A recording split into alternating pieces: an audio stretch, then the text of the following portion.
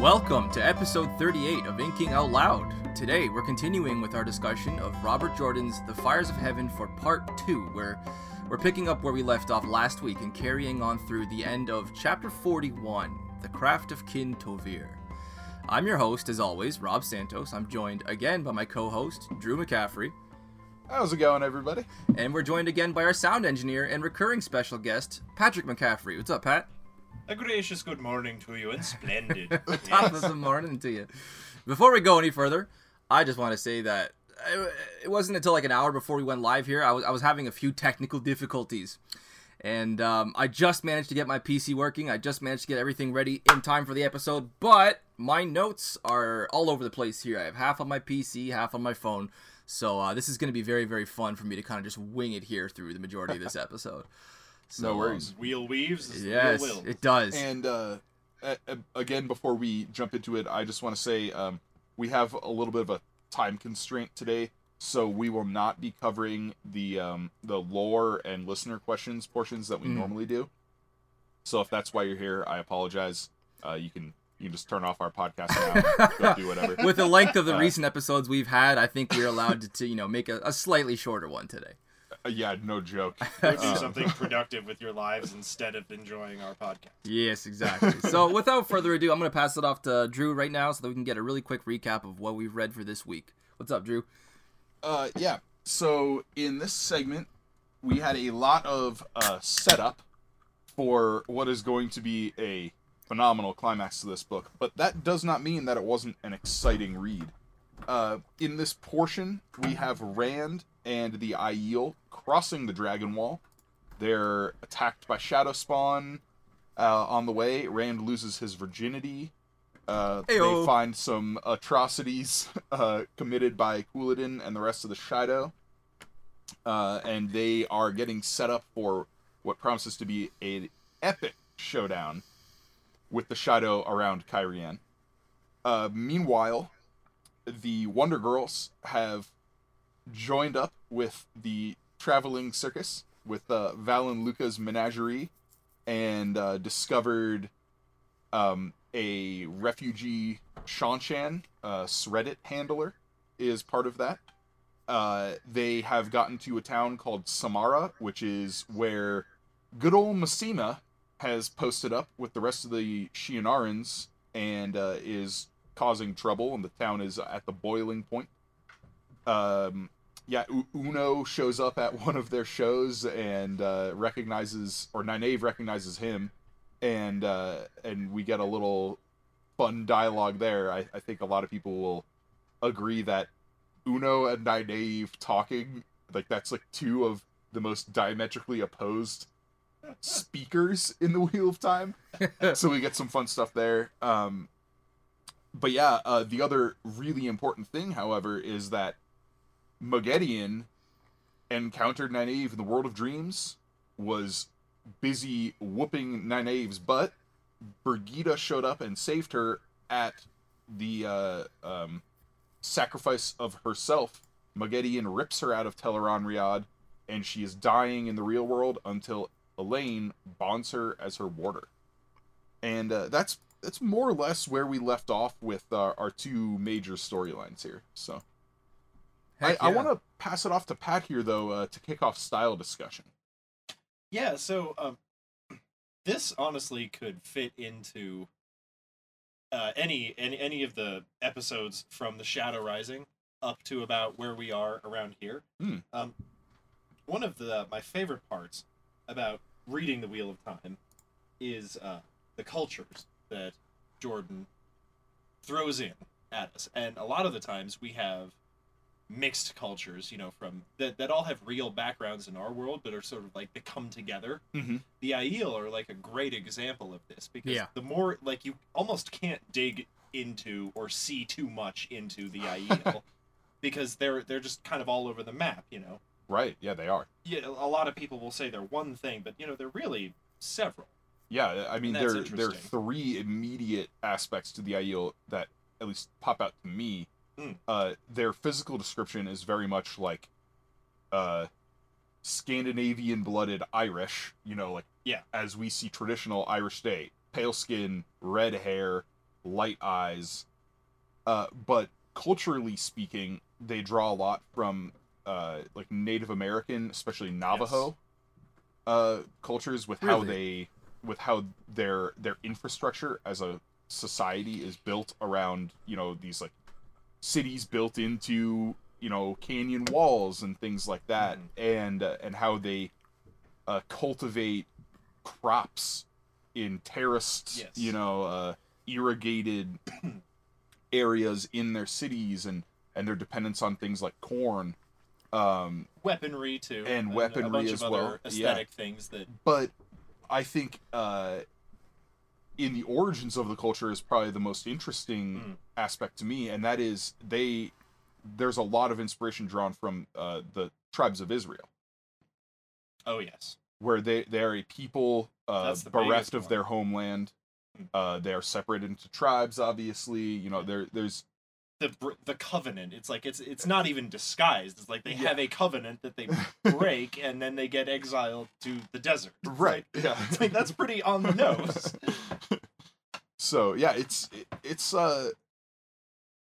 I think the Aiel are the most easily accessed and emblematic example of how Robert Jordan built his cultures and his societies in the series, where and this is something that's going to play into the TV show a lot, and I think the writers and those in charge of casting are cognizant of this.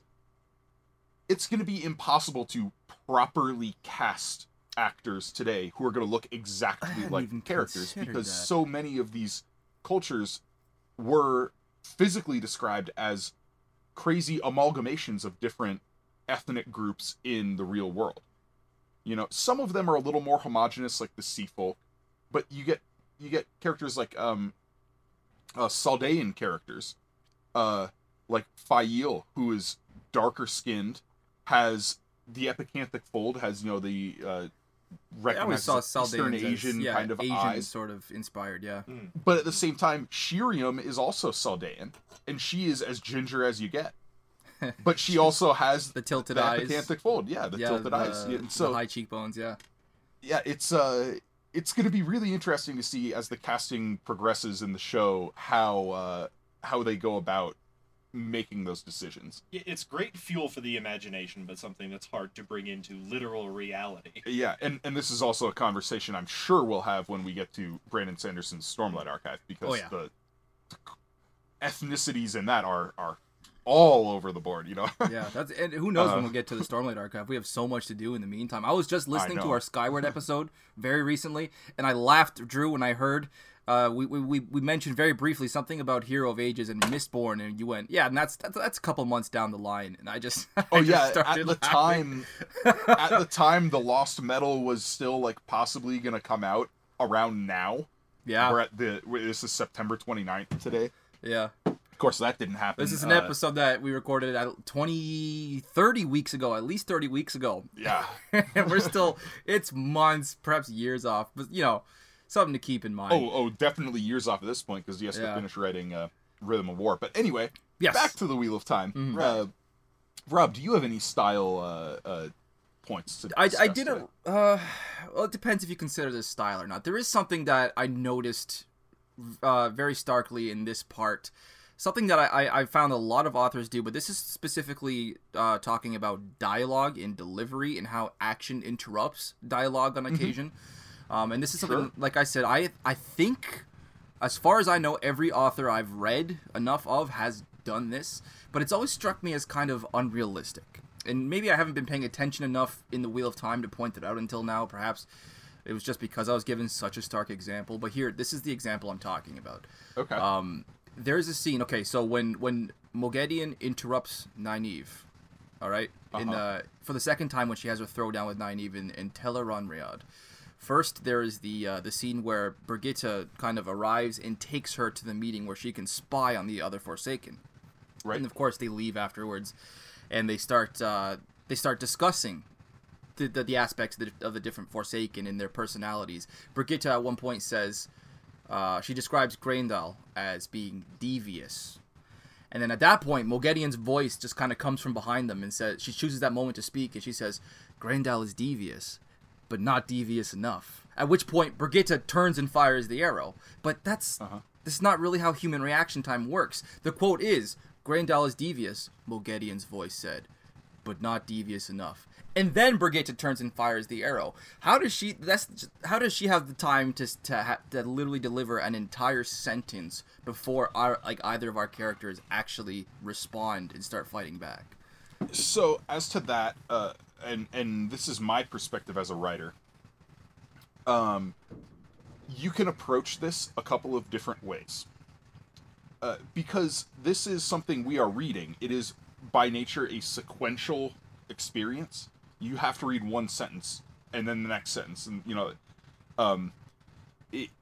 you can't like intersperse words, to like make it clear that but so there are a couple of different ways you can do this.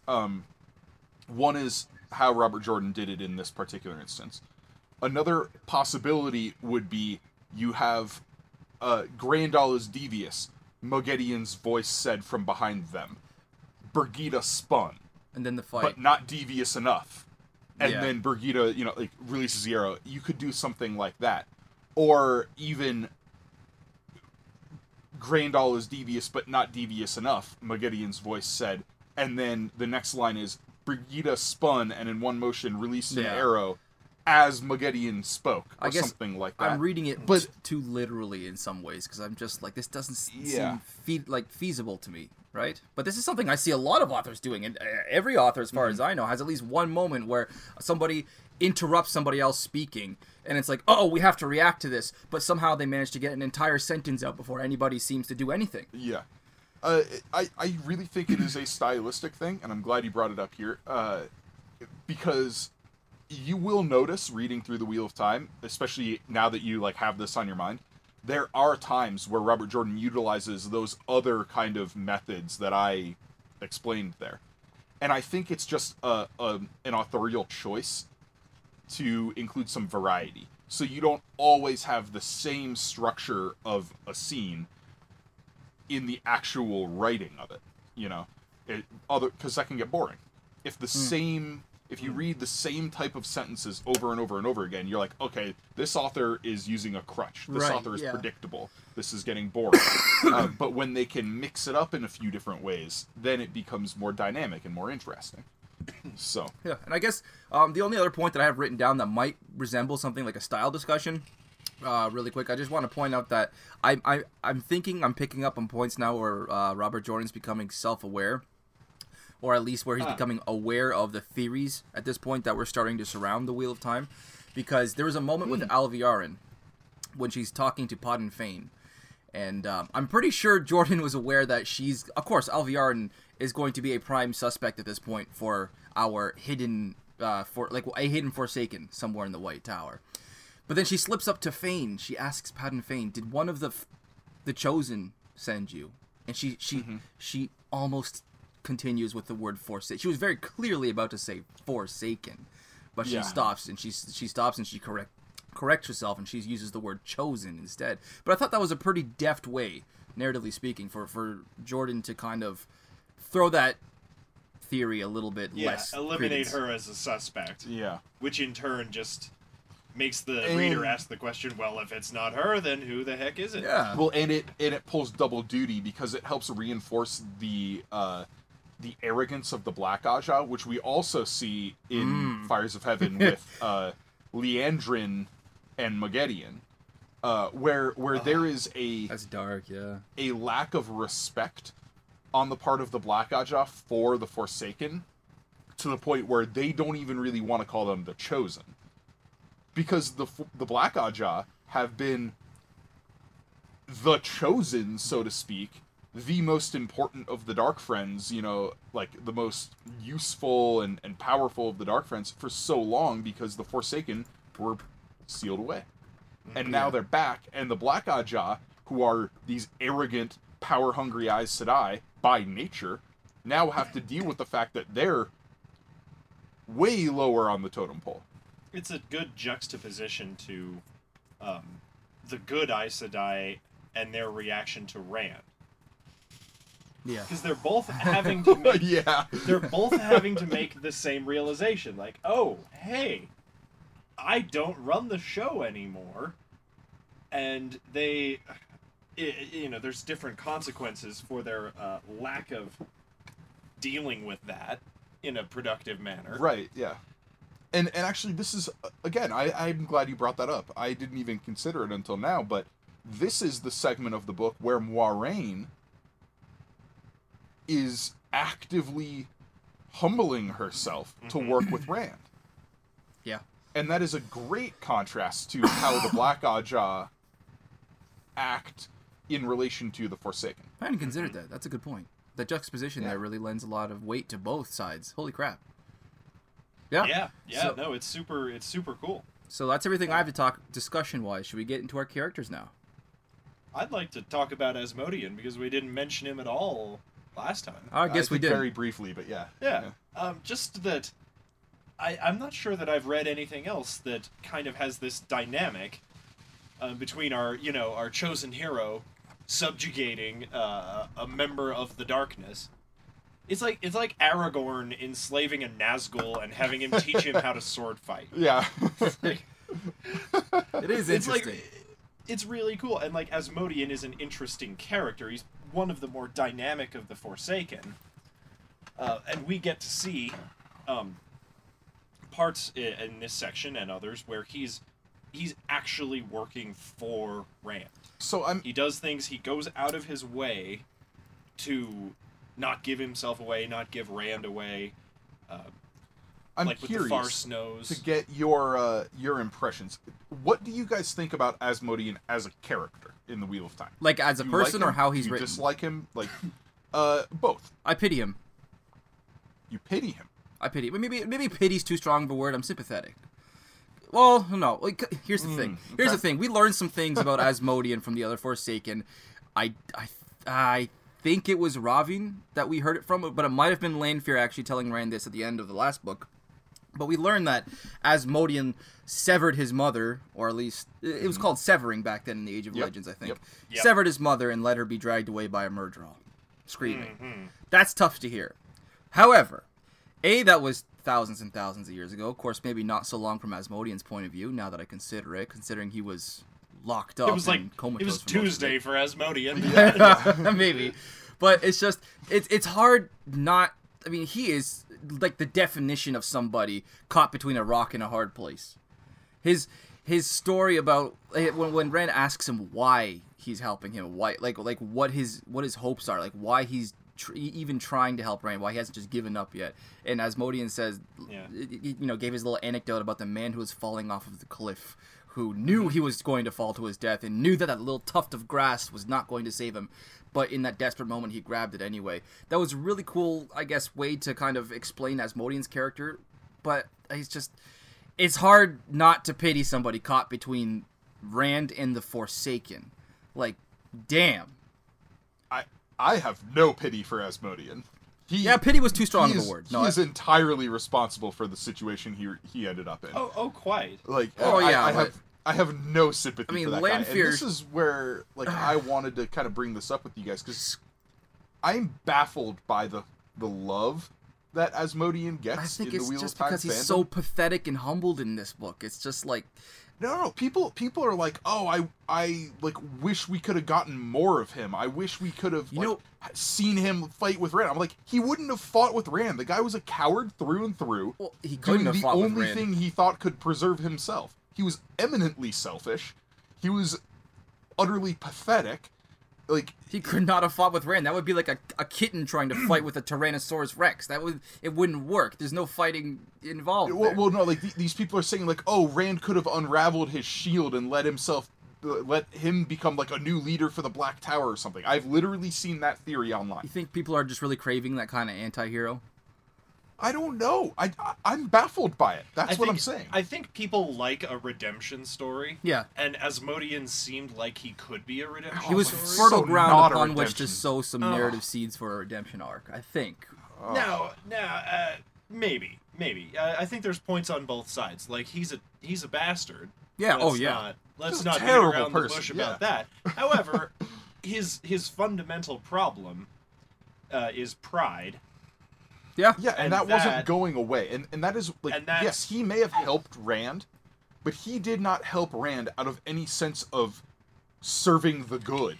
It was, I'm helping Rand because I have nothing else to do. I can't. I'm helping myself. Yeah, no, I'm not like, making I that have argument no sympathy for that guy because of that. Like, he is an utterly evil person, an utterly selfish person, and the only reason he is, or the only reasons he's helping the light are incidental. We also have to consider just how much that Jordan chose to humanize Asmodean as compared to the other Forsaken. Like, we find out why he went to the Shadow. It was not for immortality or power, ostensibly. According to him, he could have been lying. He is a Forsaken. But for him, it was music, and he just wanted to spend endless ages composing. And even take what Asandra says to Hadnan Kadir about her visits to Natael. Like, she just, for some reason, all he wants to do is make love and play strange music that I've never heard before. Like, these are human looks at a Forsaken that we don't get with any other of their number for the rest of the series. I mean, if I'm going to be fair, if I was trapped in the Aiel Waste in a caravan with Asandra, I would do the exact same things that Asmodean did. But that doesn't make him any better. Like, no, but the contrast between him and the other Forsaken is good to look into, because his kind of evil is what I would call more garden variety than the other Forsaken, like Moradin, for instance. Yeah. he's not profound in his evil. He's selfish in his evil.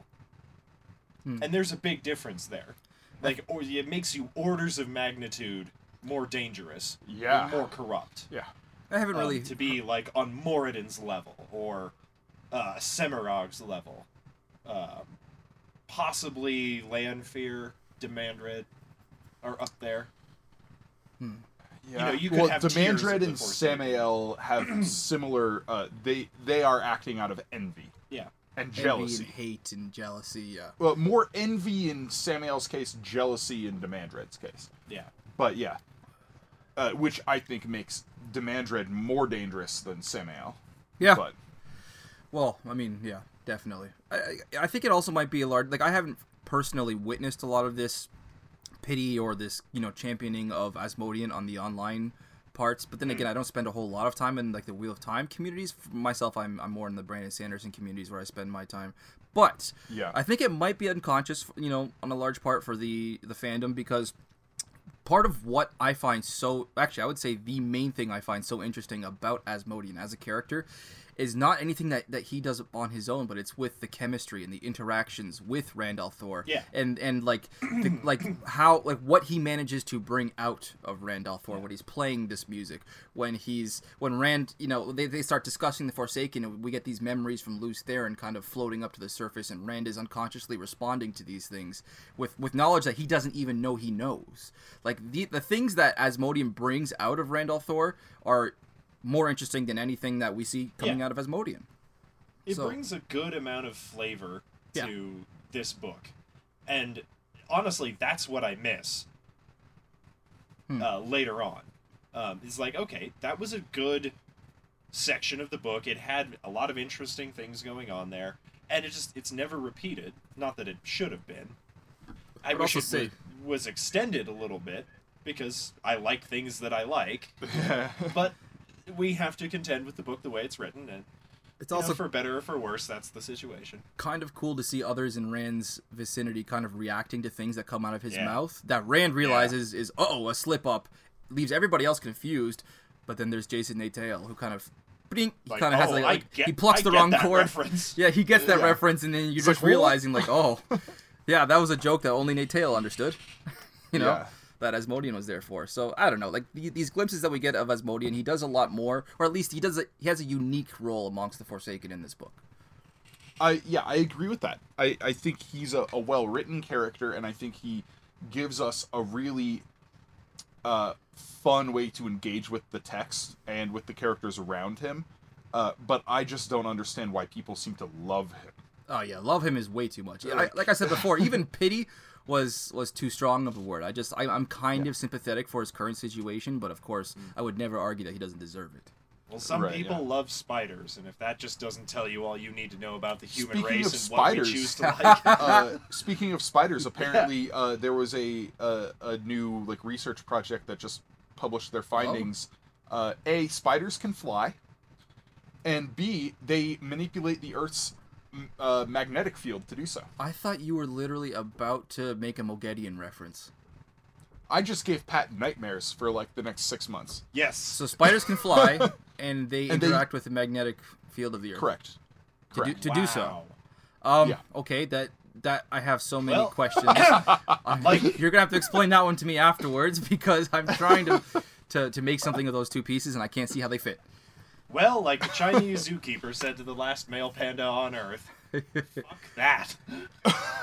I'm okay with spiders. Spiders are okay with as long as I know where they are. If I look back and it's gone, then I start to get a little nervous. Pat is like clinically arachnophobic. No kidding. I despise them. Oh, it's a good thing you don't work at Delta 70 then, my friend. And speaking of spiders, this is a good Moghedian I think segue. this is a great Moghedian segue. Sure. That's what I thought you were doing, dude. Someone who's not when you start talking about flying as spiders and magnetic fields, I was like, hang on. I love Moghedian in this book, like as a villain. As a villain, okay. She, we'll get into her more later on. I think she is a broken person after the events of this book. Mm-hmm. She's not quite the same. She's more like, oh, you tried, but but in this book especially, she's very threatening. She comes off as very dangerous. And this is when we get to see her in her full element in Tel'aran'rhiod. Right. Where she's doing stuff that we've never seen.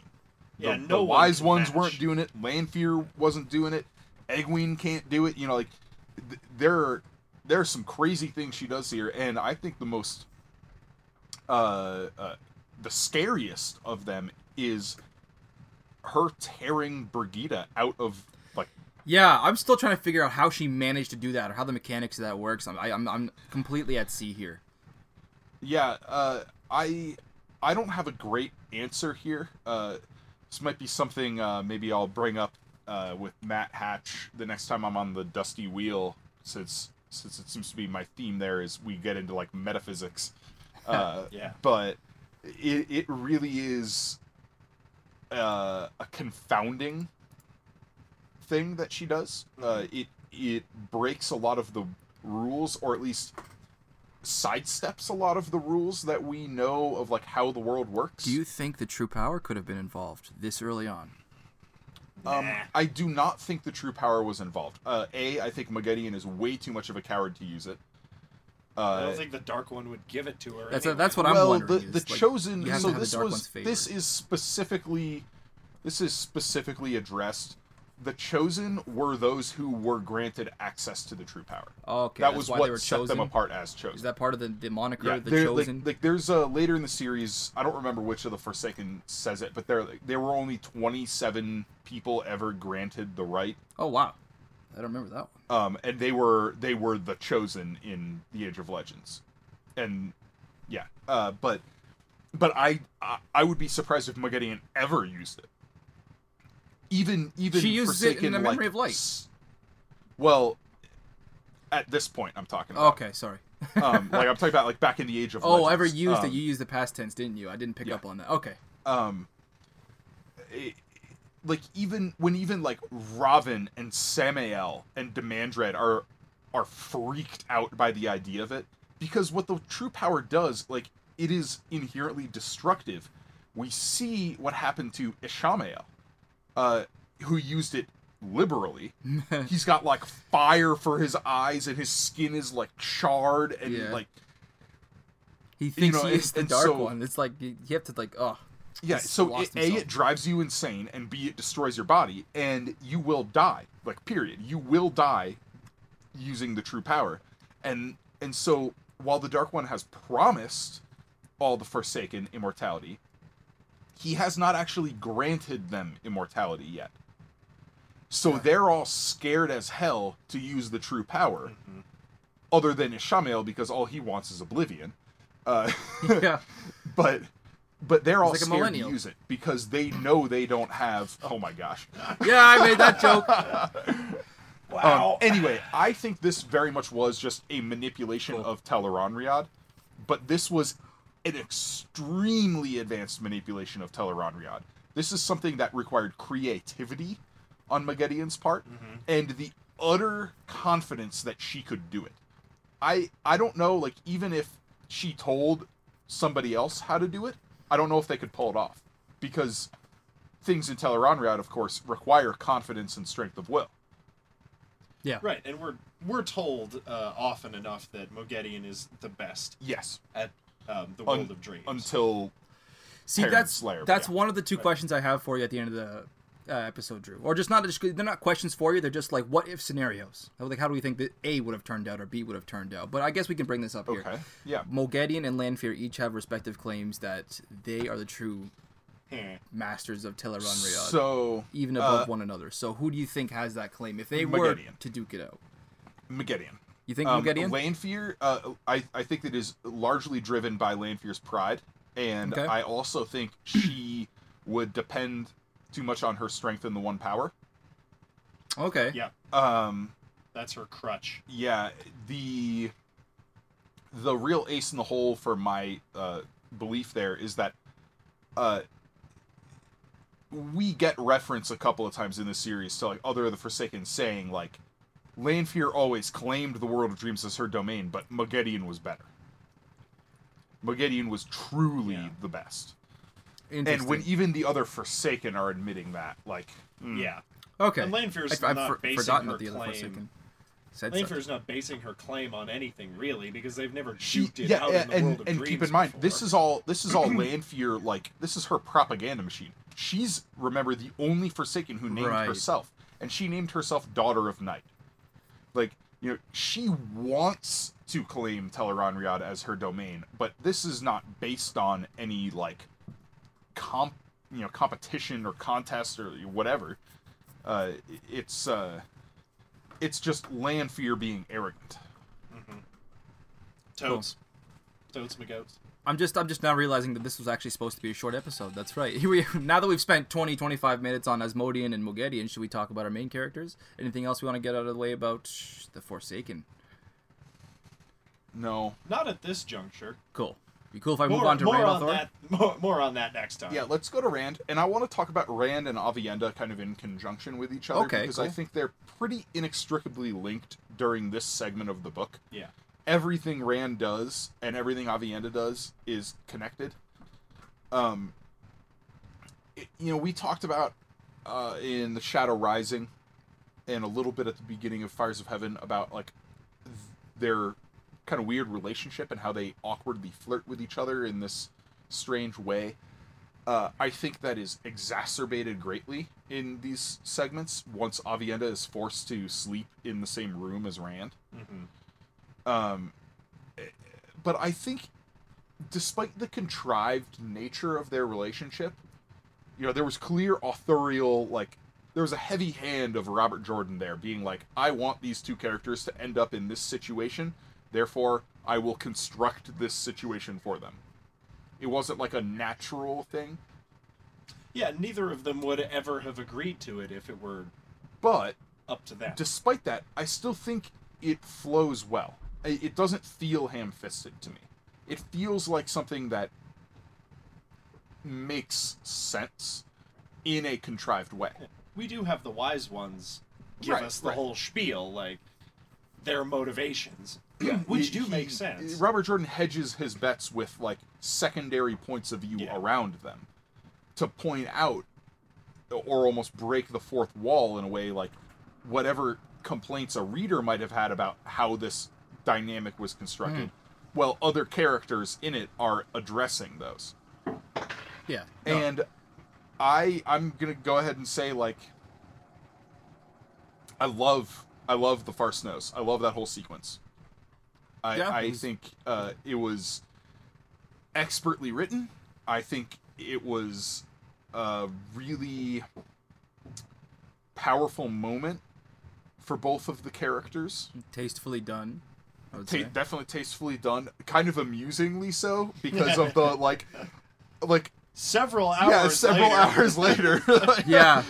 Like, oh wow. and the first time I read that, I was like okay, he's supposed to be like cool. 19 or 20 years old at this point, right? He's Like, 20. But like Several the first hours time I later. read that, I was like, a 12-year-old, I was like, oh, all right. And then I read, as I reread it later in my life, I was like, whoa. Bullshit. And then as I reread it more, I was like, oh, no. They just had like round 2. round 2. Round 3, and then round 4, and then round 5. He's 19, dude. Hey, I don't know how long. How old is Aviendha at this what kind of downtime Rand has? Is she older than he is? I get no, the she's sense younger. that she is she's younger. Okay. Slightly younger. I get the sense that she's actually older than than Egwene, but younger than Rand. he is. Okay. Like, if I remember right, at the beginning of the series, she's like- Egwene is 16, Rand is 19, Aviendha is 18. Okay. So Aviendha is like a year or two older than Elaine as well. I think Elaine's like 17 at this point. Yeah. To answer the unuttered question, it's like there's a weave for that, just for the sake of decency. my Jordan God. decided Oh, man. to keep that. I'm so glad off I the have that in my page, head now. which was nice. Let's keep There's a this weave for that. PG-13. But all that aside, the circumstances are crazy around it, right? Like, it shows Avienda's mindset and her character, that the moment Rand saw her naked, she was so panicked, she literally invented a weave, as far as she's concerned, to get away from him. Like, Yeah. and yet in the moment, it's like it's this final acceptance of herself and how she feels, because so much of how she's acted through the last book and a half has been like through the lens of her relationship to Elaine. She's denying herself. Aviendha is saying, no, I can't like him. He's Elaine's. And she's using that as an excuse. She's saying, I can't like you because you're Elaine's. Like, does that make sense? A Yeah. flimsy I see what you're excuse saying. in my book, coming from a But- culture But who has sister this wives. is a teenage girl. Yeah. You know, like, yeah. They're like, anybody at this age, like, I don't care who you are, there's going to be some irrationality. Oh yes. Like, Yeah. Oh yes. so I liked how this scene really honed in on the core desires and fears of Aviendha. Okay. It's like, from Rand's point of view, like, oh hey Aviendha, it's nice to finally meet you. We get to meet her whenever she's not around Rand. Right, But this yeah. is the first time she's actually being And herself. she becomes with so much Rand. more relaxed after this. Yeah. You know? Yeah. But, Well. yeah. Well, in certain ways. Yeah, But, as far as the relationship between Rand and Aviendha, how it's progressing at this point, the farce knows this chapter, this entire sequence. I do want to say, with keeping up with a theme from the past couple of episodes, first with Perrin and debatedly with Matt, I do want to say to Rand, congrats, dude. Here's a fist bump for you. oh, You yeah. finally did it. Hey, I will raise my glass of beer to Rand. Let's all take a collective sip for Rand al'Thor right now. Yeah, cheers. All right. Oh, I get it. Now that that's out of the way, I do want to say that this scene is also important for more than just Rand's relationship with Aviendha, because it wasn't until now on this read that I realized how unfiltered of a look that we get at like Rand's hopes and dreams in life. Because there's this moment where he's speaking softly to the borderline comatose Aviendha, and we learn that despite the tone of the prophecies, this extremely fatalistic attitude about his future that he still has, he still harbors this tiny hope that he will get to live through by the end. Right. So I did like how what this brought out of Rand, what this entire experience and what it gave us to look at with who he really is. But as far as Rand himself goes, I do want to say we're approaching the point in the series where the books are starting to read kind of differently for me, like as an adult. Pardon me, okay. that drink we just took is coming out. I need to burp. But so like books 1 through 4, I've read 100 times each. But from here on out, I've only read them like 10 times, maybe 15 times in the like for Lord of Chaos. But there's something about a lot of Rand's interactions with the Aiel that I love at this point in the series. Because I didn't quite grasp those social complexities as a teenager. The first that comes to mind is Rand and his total broing out with Ruark every time they need to send like a scouting force or a strike force. You know, we get it in Jangai Pass. Rand just kind of turns to Ruark and he says, Dua di Madin? And then Ruark just nods in agreement, you know, water seekers. Yeah. And then we have Ironrod. Rand, again, goes to Ruark and he just says, Thunderwalkers? And then Ruark, again, agrees. He's like, Shamad Konda, I believe is how it is the old tongue name. Yes. And it's also kind of aesthetically cool because in each instance, it's flipped. First we get the old tongue name in the society, followed by the translation, and then we get the modern name and the old tongue translation. So aesthetically, that was cool. And then also watching Rand's kind of like his tweaking of the noses of the maidens, it's just such a huge source of amusement for me. When he declares the roof of the Wine Spring Brothers, which only permits entrance to those who have drunk from the Wine Spring back home. I got such a crack out of that. I do really enjoy. I don't think I picked up on that until now. I just paused my book and I snorted when I was working on the one ironworking machine. I was like, that was actually pretty clever. I like that. Yeah. So I want to dial back to the Far Snows real quick. Yeah, go. So I'm gonna piss off a lot of people. Uh-oh. Right good. I love conversations. Let's start this way. Yes. So they are in Ironrod. Yes. In, like, you know, basically at the Dragon Wall. Oh, I think I might know where you're going with this because I might have the same point. Go ahead, dude. Aviendha opens a gateway to Seanchan. Uh-huh. When she opens the gateway, it is early evening. I'm so glad you're going here. Okay. It is the middle of the night in Seanchan. Now, if we look at our map of the world... I'm so glad you're saying this. This should be hours earlier. This should be, like, early morning. Mm-hmm. Yeah. It should. Seanchan. Yep. Yeah. And I'm not going to make a judgment or anything right now. I'm just going to say, can Aviendha weave time-traveling gateways? Oh, fuck off. I didn't think that's where you were going with this. What? No, is that a legitimate question? It is a legitimate question, and it's a legitimate thing that Drew and I and Jared and whatnot have been discussing for years. And I will tell you right now, I have a conclusive answer to it. I have a conclusive answer to this question, but I'm not going to give it right now. Even considered that. Not yet, but there's a few. And we'll readdress this question at the beginning of Path of Daggers. You know what? Balefire also has temporal effects, doesn't it? Yes. Holy shit! You might have just blown my mind. Could there be ways for the one power to affect time? Moving on. Holy shit! You can't just drop a bomb like that and move on. That's exactly what I'm doing. What? Well, you can digest it real quick. Okay. I would invite our listeners to comment in the Inking Out Loud Facebook group when this goes up. Let us know. Have you considered this? Okay. Do you think Aviendha could weave time traveling gateways? Let me respond to not that particular question. I know you're saving that, but I want to address what you were saying about geographic, just logic and how it doesn't quite seem to work out. And this is something I noticed about that same scene. This is where I thought you were going. At the end of that scene, they return to Ironrod. This could be me being stupid.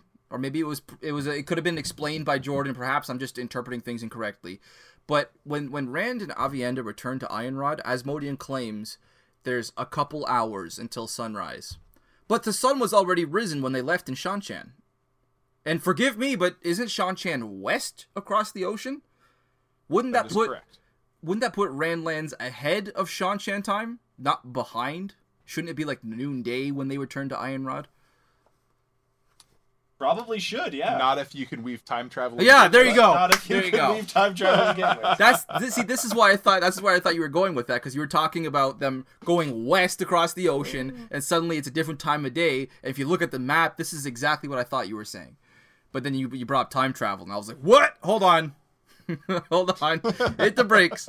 There's a lot of discussion to be had there, I think. I'm looking forward to seeing what everybody else has to say. We will discuss this again in the Path of Daggers and again later. There in particular, book, which I won't mention now. Yeah, we'll discuss this, and I will say right now there is a definitive answer. Okay. We'll Yeah, we'll touch on that later. Okay, cool. We do need to get moving though. We're at 45 minutes. How and we have a about time crunch. Nynaeve? Should we discuss Nynaeve? Go for it. Okay, cool. So I want to say I both love and hate Nynaeve at this point in the series. It used to be just hate.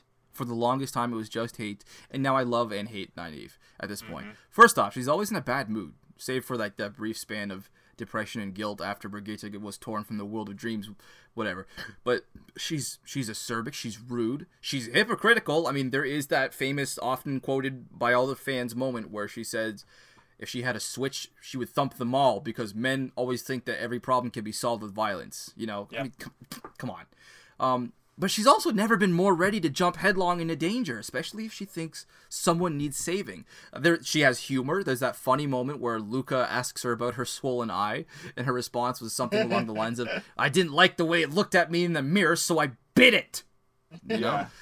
But what I find her really endearing is this her complete refusal to accept that she's anything resembling brave or courageous. She thinks of herself as this wretch, this coward. But then we have moments like where Moghedien has her bound and naked and trapped in Tel'aran'rhiod, and she's thinking, what would Valen Lucas say about her courage now if he saw how frightened she was?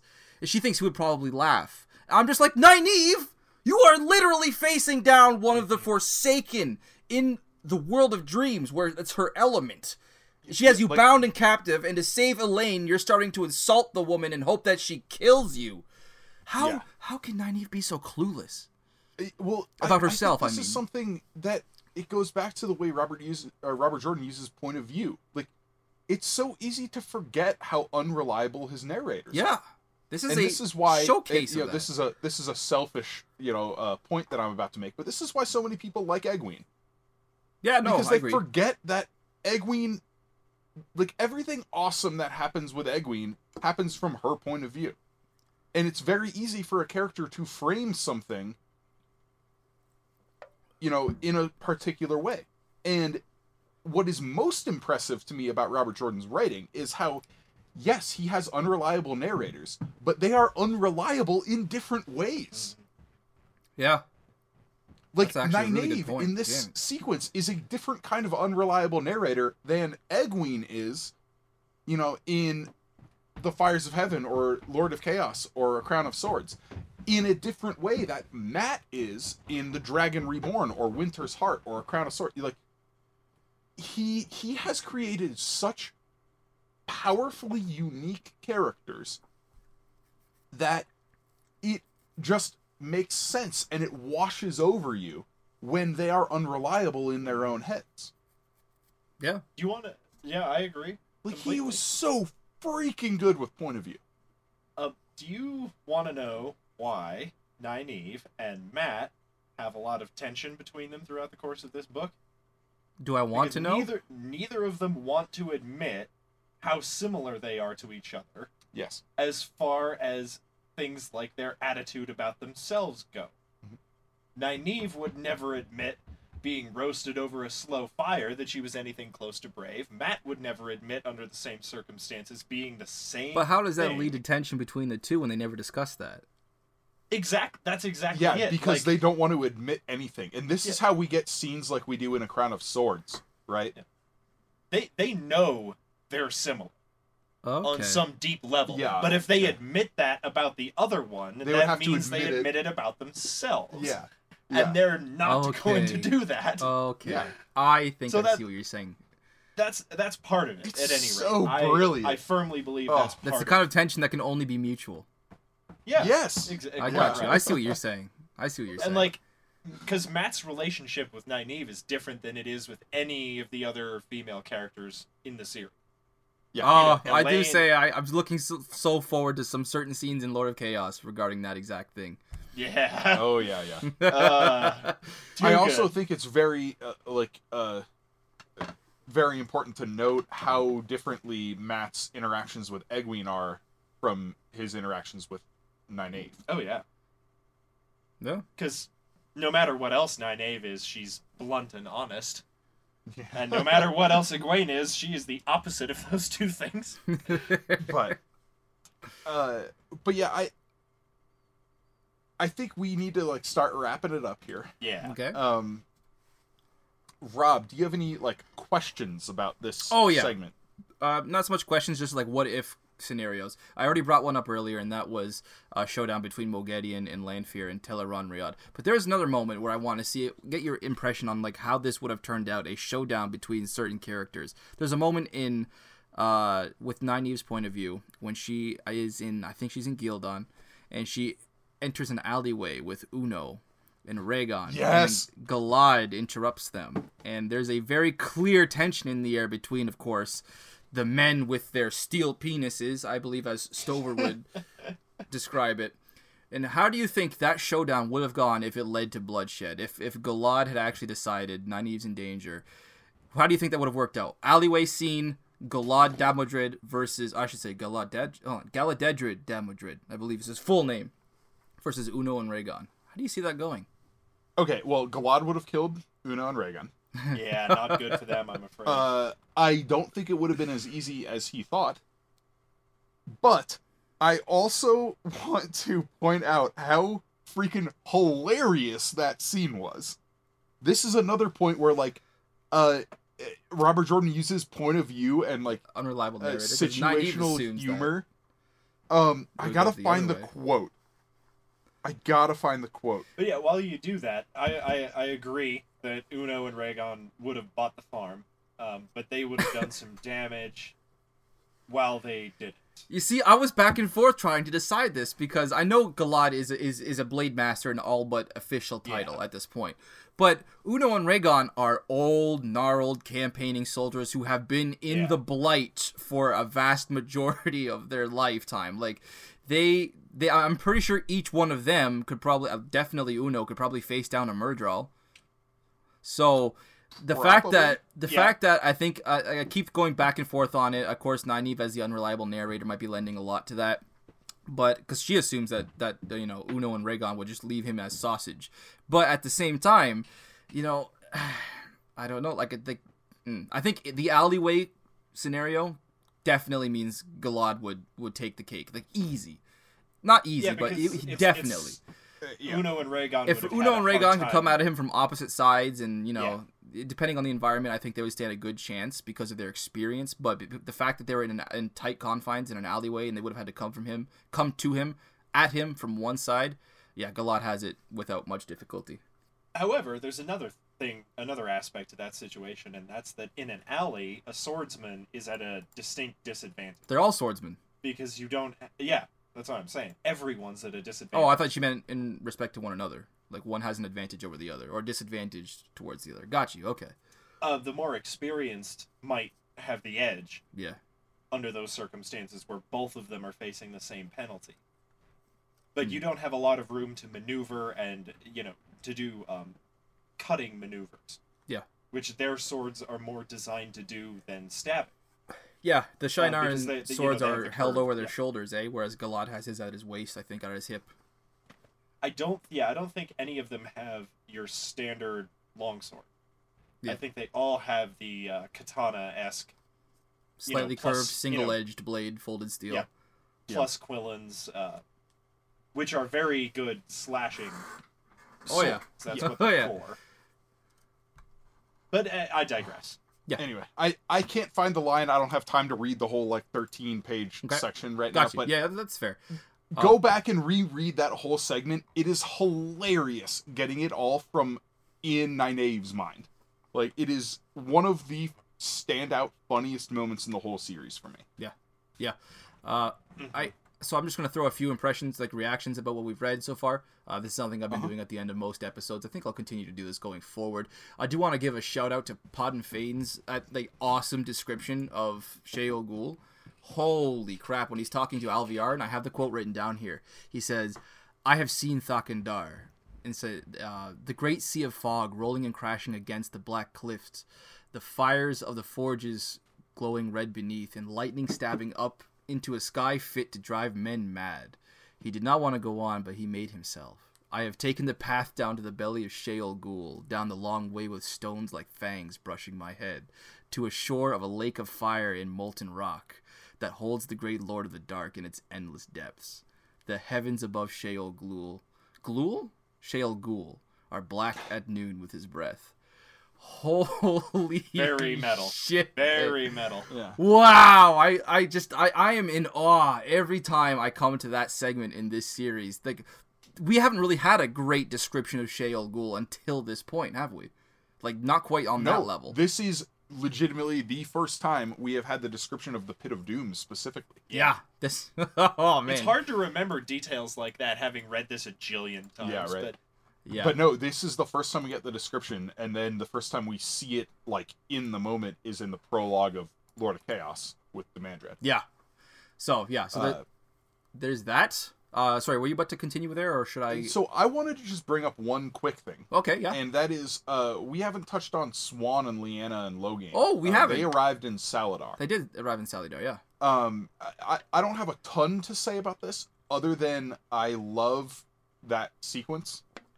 Yep. Like, Swan and Lyanna kind of being put in their place, but also kind of, like, shocking the crap out of the Aes Sedai at the same time. mm-hmm. And then Logain's just like, what is going on? Like, And how Swan and Lyanna decide to play their situation is beautiful. yeah. Beautiful. Yeah, where they they let the Aes Sedai make their assumptions that the Three Oaths are still intact, Mm-hmm. which is a big deal. You know, like, I don't know, I thought that was another brilliantly written section in this, especially because it had been built up so much over the last, like, book, from the breaking of the tower in the Shadow Rising until now, where we realize, holy crap, there's a schism into, there's a full-on rebellion, and, like, a good half of the Aes Sedai in the tower fled, and then we find out, oh, there's a full-on, like, location and structure to the rebellion, and then we get to see it from the point of view of Swan Sanche. Mm-hmm. You know, so we get her judgments, the woman who used to run the One Tower. We get to see what she thinks about this rebellion. It's just another reason, like, I'll harp on point of view every single fucking episode. Like, I'm sorry. Robert Jordan was so good with that. About that specific point, though, about Swan and how she, like her entire motive. There was this moment in chapter 27 that I forgot to mention. But I thought it was really important to note that she thinks about how important it is to reach Rand before the tower does.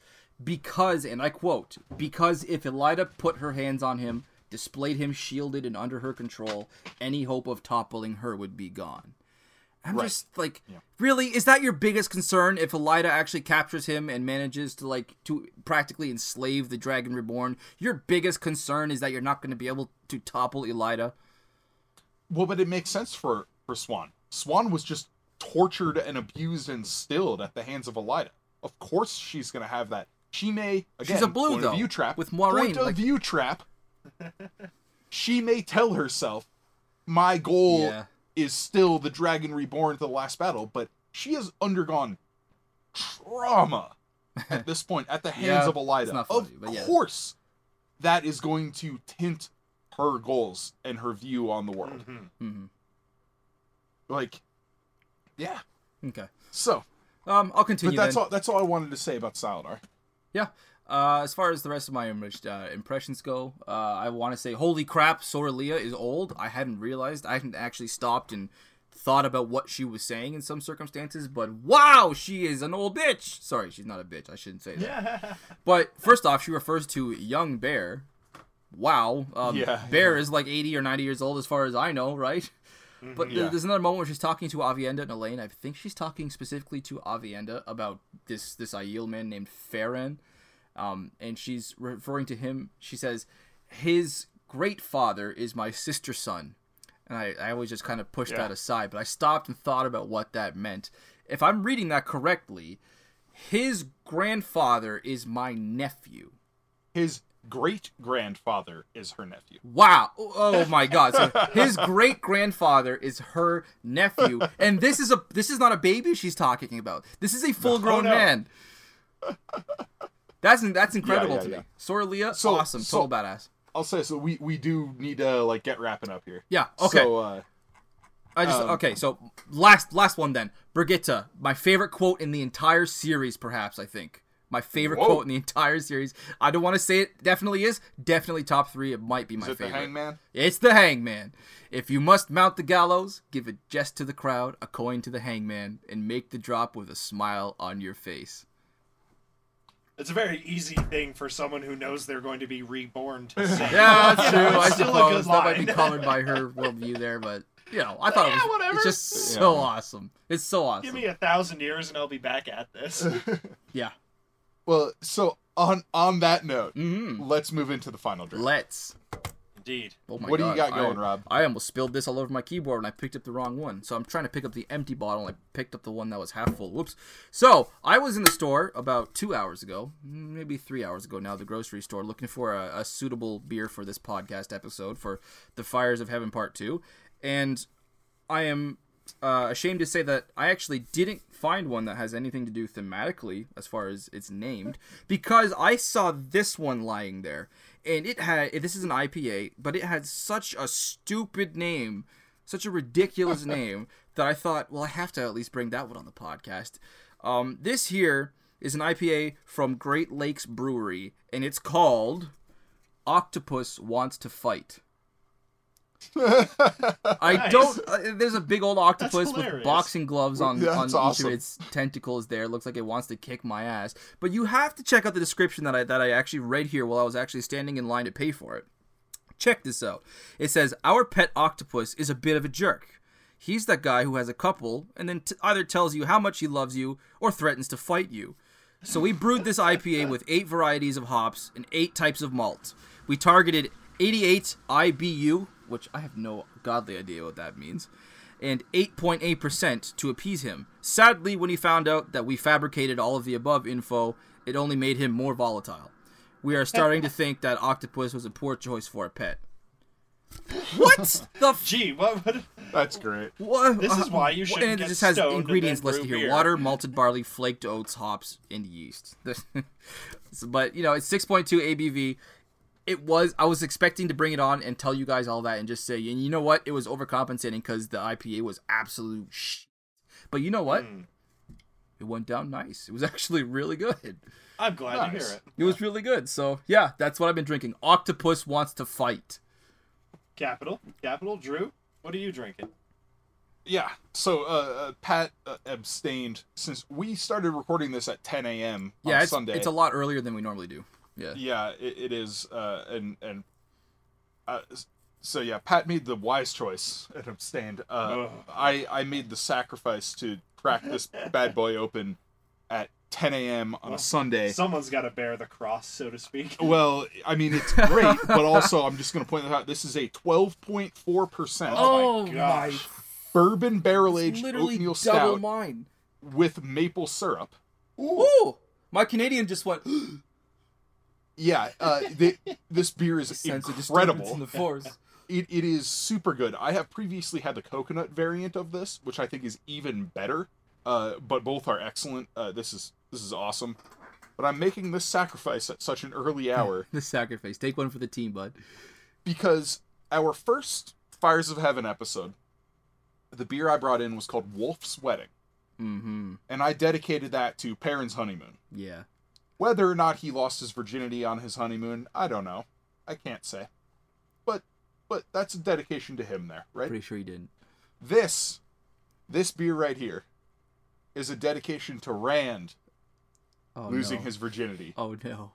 It is called Snowed In. Oh, my goodness. The only way that could have been better would be if it was called Snowed Inside. Or something like that. God damn, that was a good one. I like that. Yeah, well, now the problem is I've done Perrin's virginity and Rand's virginity, and we have Matt's virginity still to celebrate at the end of this. So now I have to find some beer that deals with Melindra. I don't know. We'll see. Yeah, but somehow. Oh, I just realized what I'm gonna bring in. Hold on. I might have just got a screen cap of Drew's face when he realized that. We'll see. Oh my gosh. Okay. No, we're good. We're good. As we enjoy our beers and Rand is busy giving Avienda his iron rod. Nice. Oh! Oh my god. Oh man. Pat, Wow. promise me that you're gonna put a kick and rim shot in the final when you actually say that. And on that note, this has been episode, what is this? 38. 38? Yep. Oh my gosh. getting old. Episode 38 of the Inking Out Loud podcast. Next up, we will be finishing off the Fires of Heaven, with the same old group. And I'll give you all a little heads up. We'll be taking another break from the Wheel of Time after that, but we will not be taking a break from Robert Jordan.